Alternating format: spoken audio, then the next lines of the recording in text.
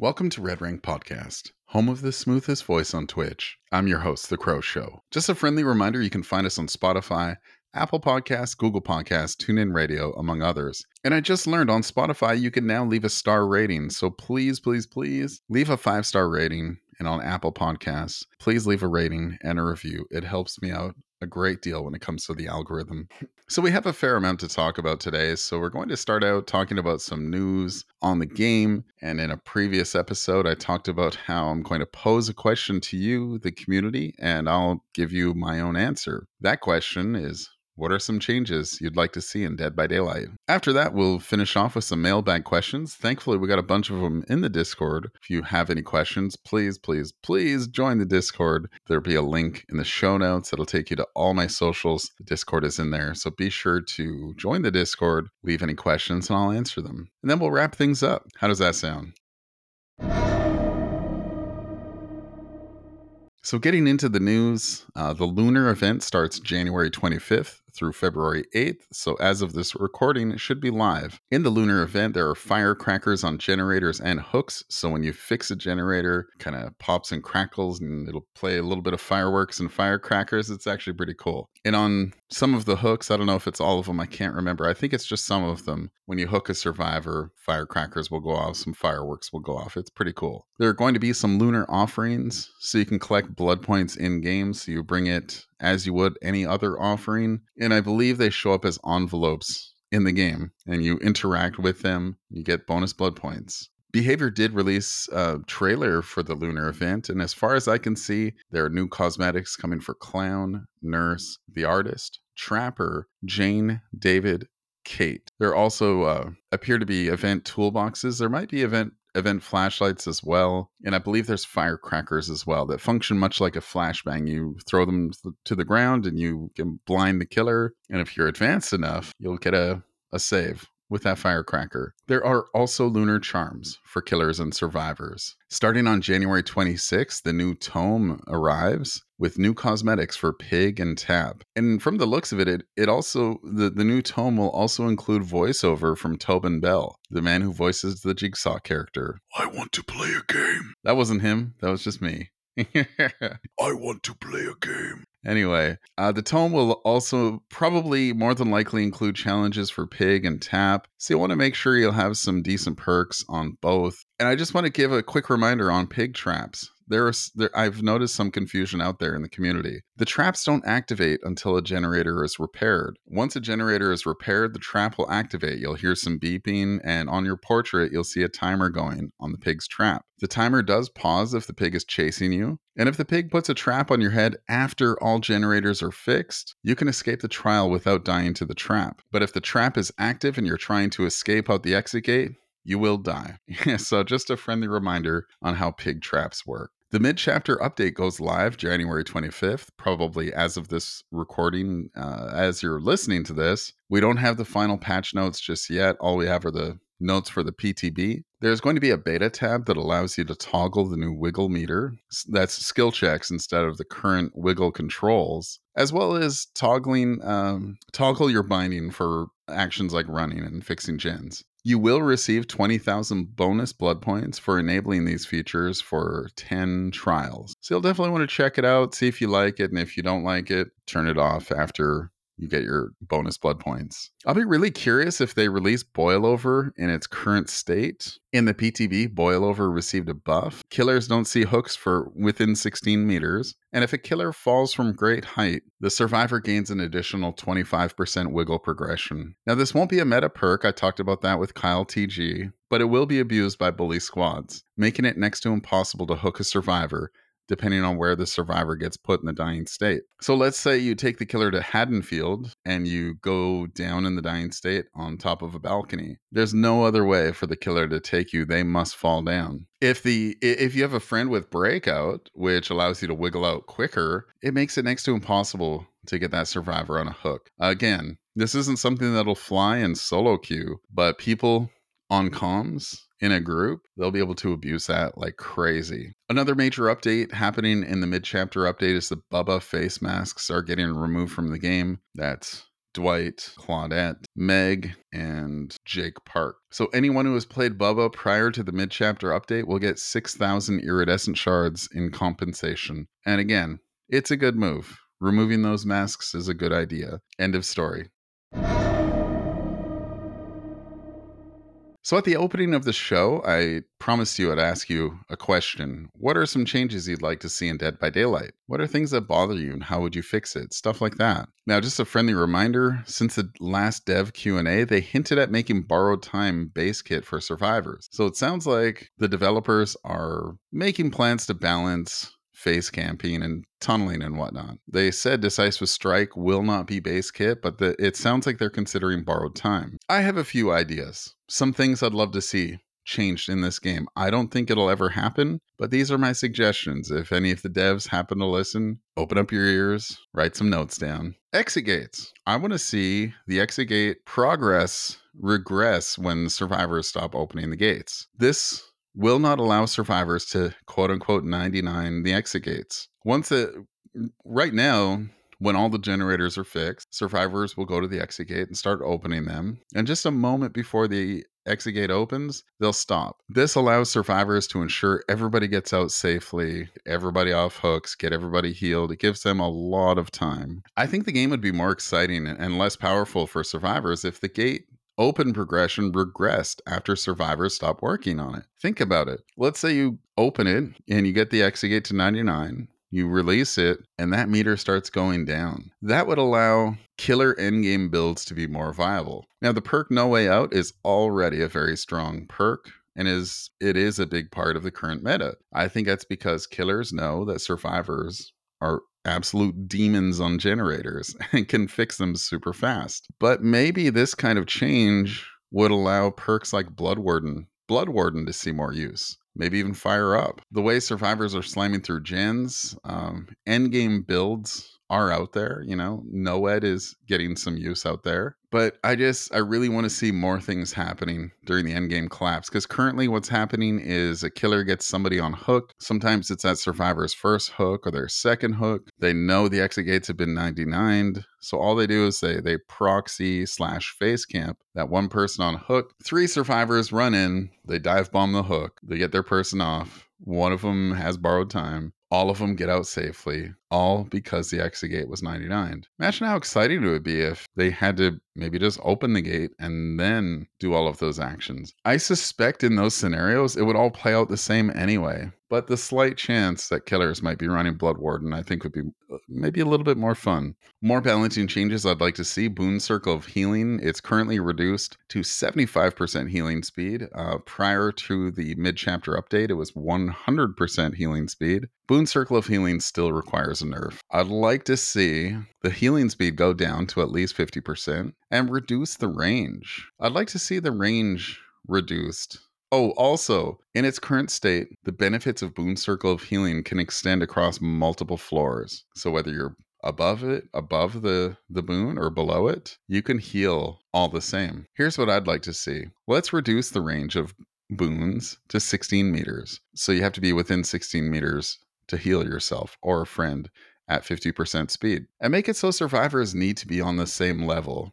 They won't be able to heal below the boon or above it. So that would prevent survivors from using the boon on multiple floors. I'd also like to see this. Make Blessing a boon work like Blast Mine. That requires survivors to fix a full generator before they can bless a totem. This makes it so that boons cannot be blessed an infinite amount of times. That takes care of that problem. Because once you've fixed all the gens, guess what? Once those boons are gone, they're gone. Boons are a real problem in this game, and they do require a further nerf, and the proposed changes take care of that. Now, for nerfing survivor perks, we do need to make some changes or nerfs to killer perks. Hex Undying and Hex Ruin, I've been the biggest hater on those perks for months, basically since their inception. Hex Undying, here's how I'd change it. Remove the ability to read survivor auras completely. It's way too much free information, and it's extremely powerful early game. Being able to see survivors when they walk in the general area of a dull totem is beyond ridiculous. And Hex Ruin, make it so that Hex Ruin expires after 10 minutes in a trial, no matter what. 10 minutes goes by, boom, it's gone. It just disappears. Most trials only last maybe 5 to 10 minutes anyway. I've been in games earlier tonight, for example, where Hex Ruin stays up for 15 to 20 minutes. And either the survivors cannot find the Hex, or the killer is just really great at defending their hexes. Hex Ruin can single-handedly carry killers, and it's one of the most frustrating win conditions. Some maps like Larry's, Swamp, and the game can be very hard to find totems. So if Hex Ruin goes away after 10 minutes, that takes care of that issue. That's all for my proposed changes I'd like to see. Those are pretty big changes. They'll never ever see the light of day. But the current meta is super boring. Survivors have too many second chance perks in the form of Circle of Healing, Dead Hard, Decisive Strike, Borrowed Time, Unbreakable, Soul Guard, Medkits, and countless others. And the current gen slowdown meta is also boring. While searching for Hex Ruin and Hex Undying, it's common to lose a survivor in that process, or have at least one person on death hook. And once you finally cleanse Hex Ruin and Hex Undying, hey, the game can finally start, and the killer's off to a huge head start. It's an especially tough combo to face in solo queue. I play solo queue about 95% of the time because you cannot communicate with your teammates. I ran into a solo queue where I cleansed 4 totems before I got Ruin and Undying. They got mad at me. They said I wasn't doing anything. They said I kept running the killer over to them. We went up against a Blight who had Ruin, Undying, Tinkerer, and Barbecue and Chili. So he was getting people on hooks, was getting great information with Barbecue. And these solo queue teammates, bless their hearts, they were trying to fix the generators. But once they hit, I think 75% Tinkerer proc. So Blight would just run to that generator, chase them off, and then the gen regresses. Trying to power through Ruin and Undying while Blight has Tinkerer is not a smart thing to do.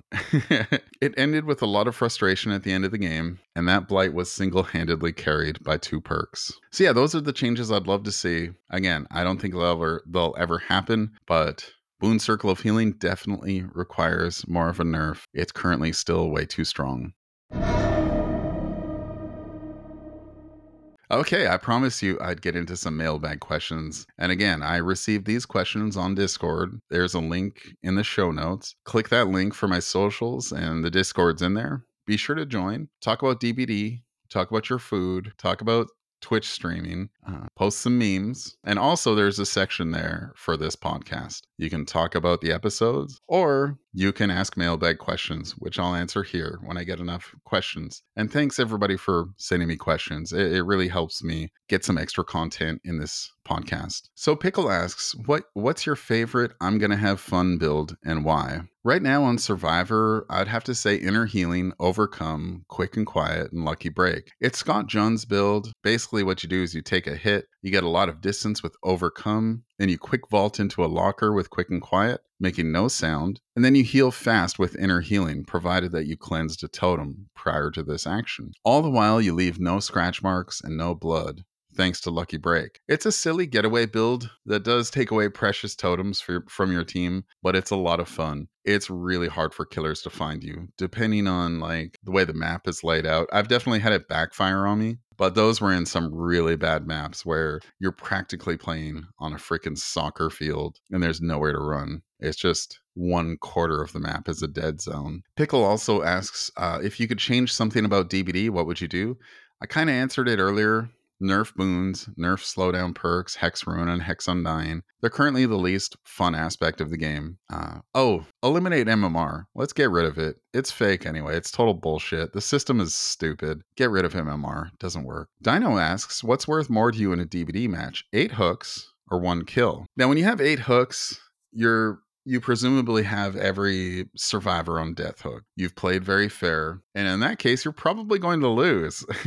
I definitely like to go for as many hooks as I can, so I'll take 8 hooks all day. If I only got 1 kill, like a 1K, I probably got bullied.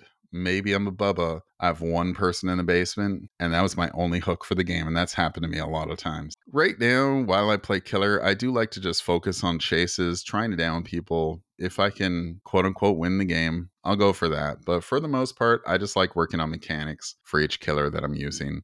So I'll take 8 hooks all day. Dusty Mac Gaming, welcome to the community.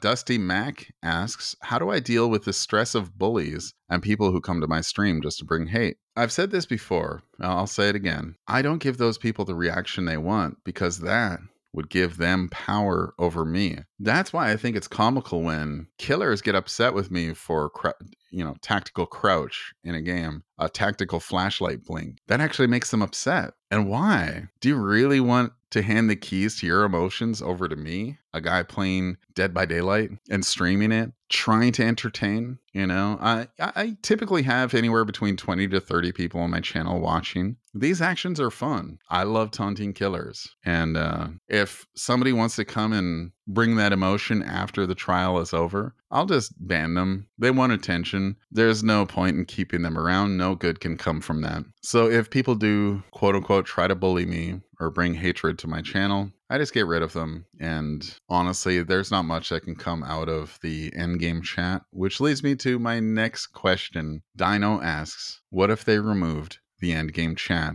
I think that's a really good idea. Again, very little good comes out of that. People look at other people's profiles anyway. People see the Crow Show, and for console players, they only see, I believe, a globe icon. So I've actually received hate messages on my Xbox profile as well from people who are like, boring killer, face camps all the time, and easy chases, easy win, and all these random messages I didn't get until months after the fact because they were looking at my profile on Xbox. People do it on Steam. They click the profile. I know some of my friends have their profile set to private for this reason. I keep mine open. I actually do receive a lot of hate messages on my Steam profile. I received one today from an entitled Blight who is mad that he won. I'll repeat. I received a hate message from an entitled Blight who is mad that he won a round versus me. Make it make sense, man. Like, this community is so bloody entitled. It's ridiculous. So if they remove endgame chat, I would not be sad. I would not miss it one little bit. That's all the mailbag questions we have for this week. I just want to thank everybody for sending questions in. And again, if you want to ask questions, join the Discord. There'll be a link in the show notes.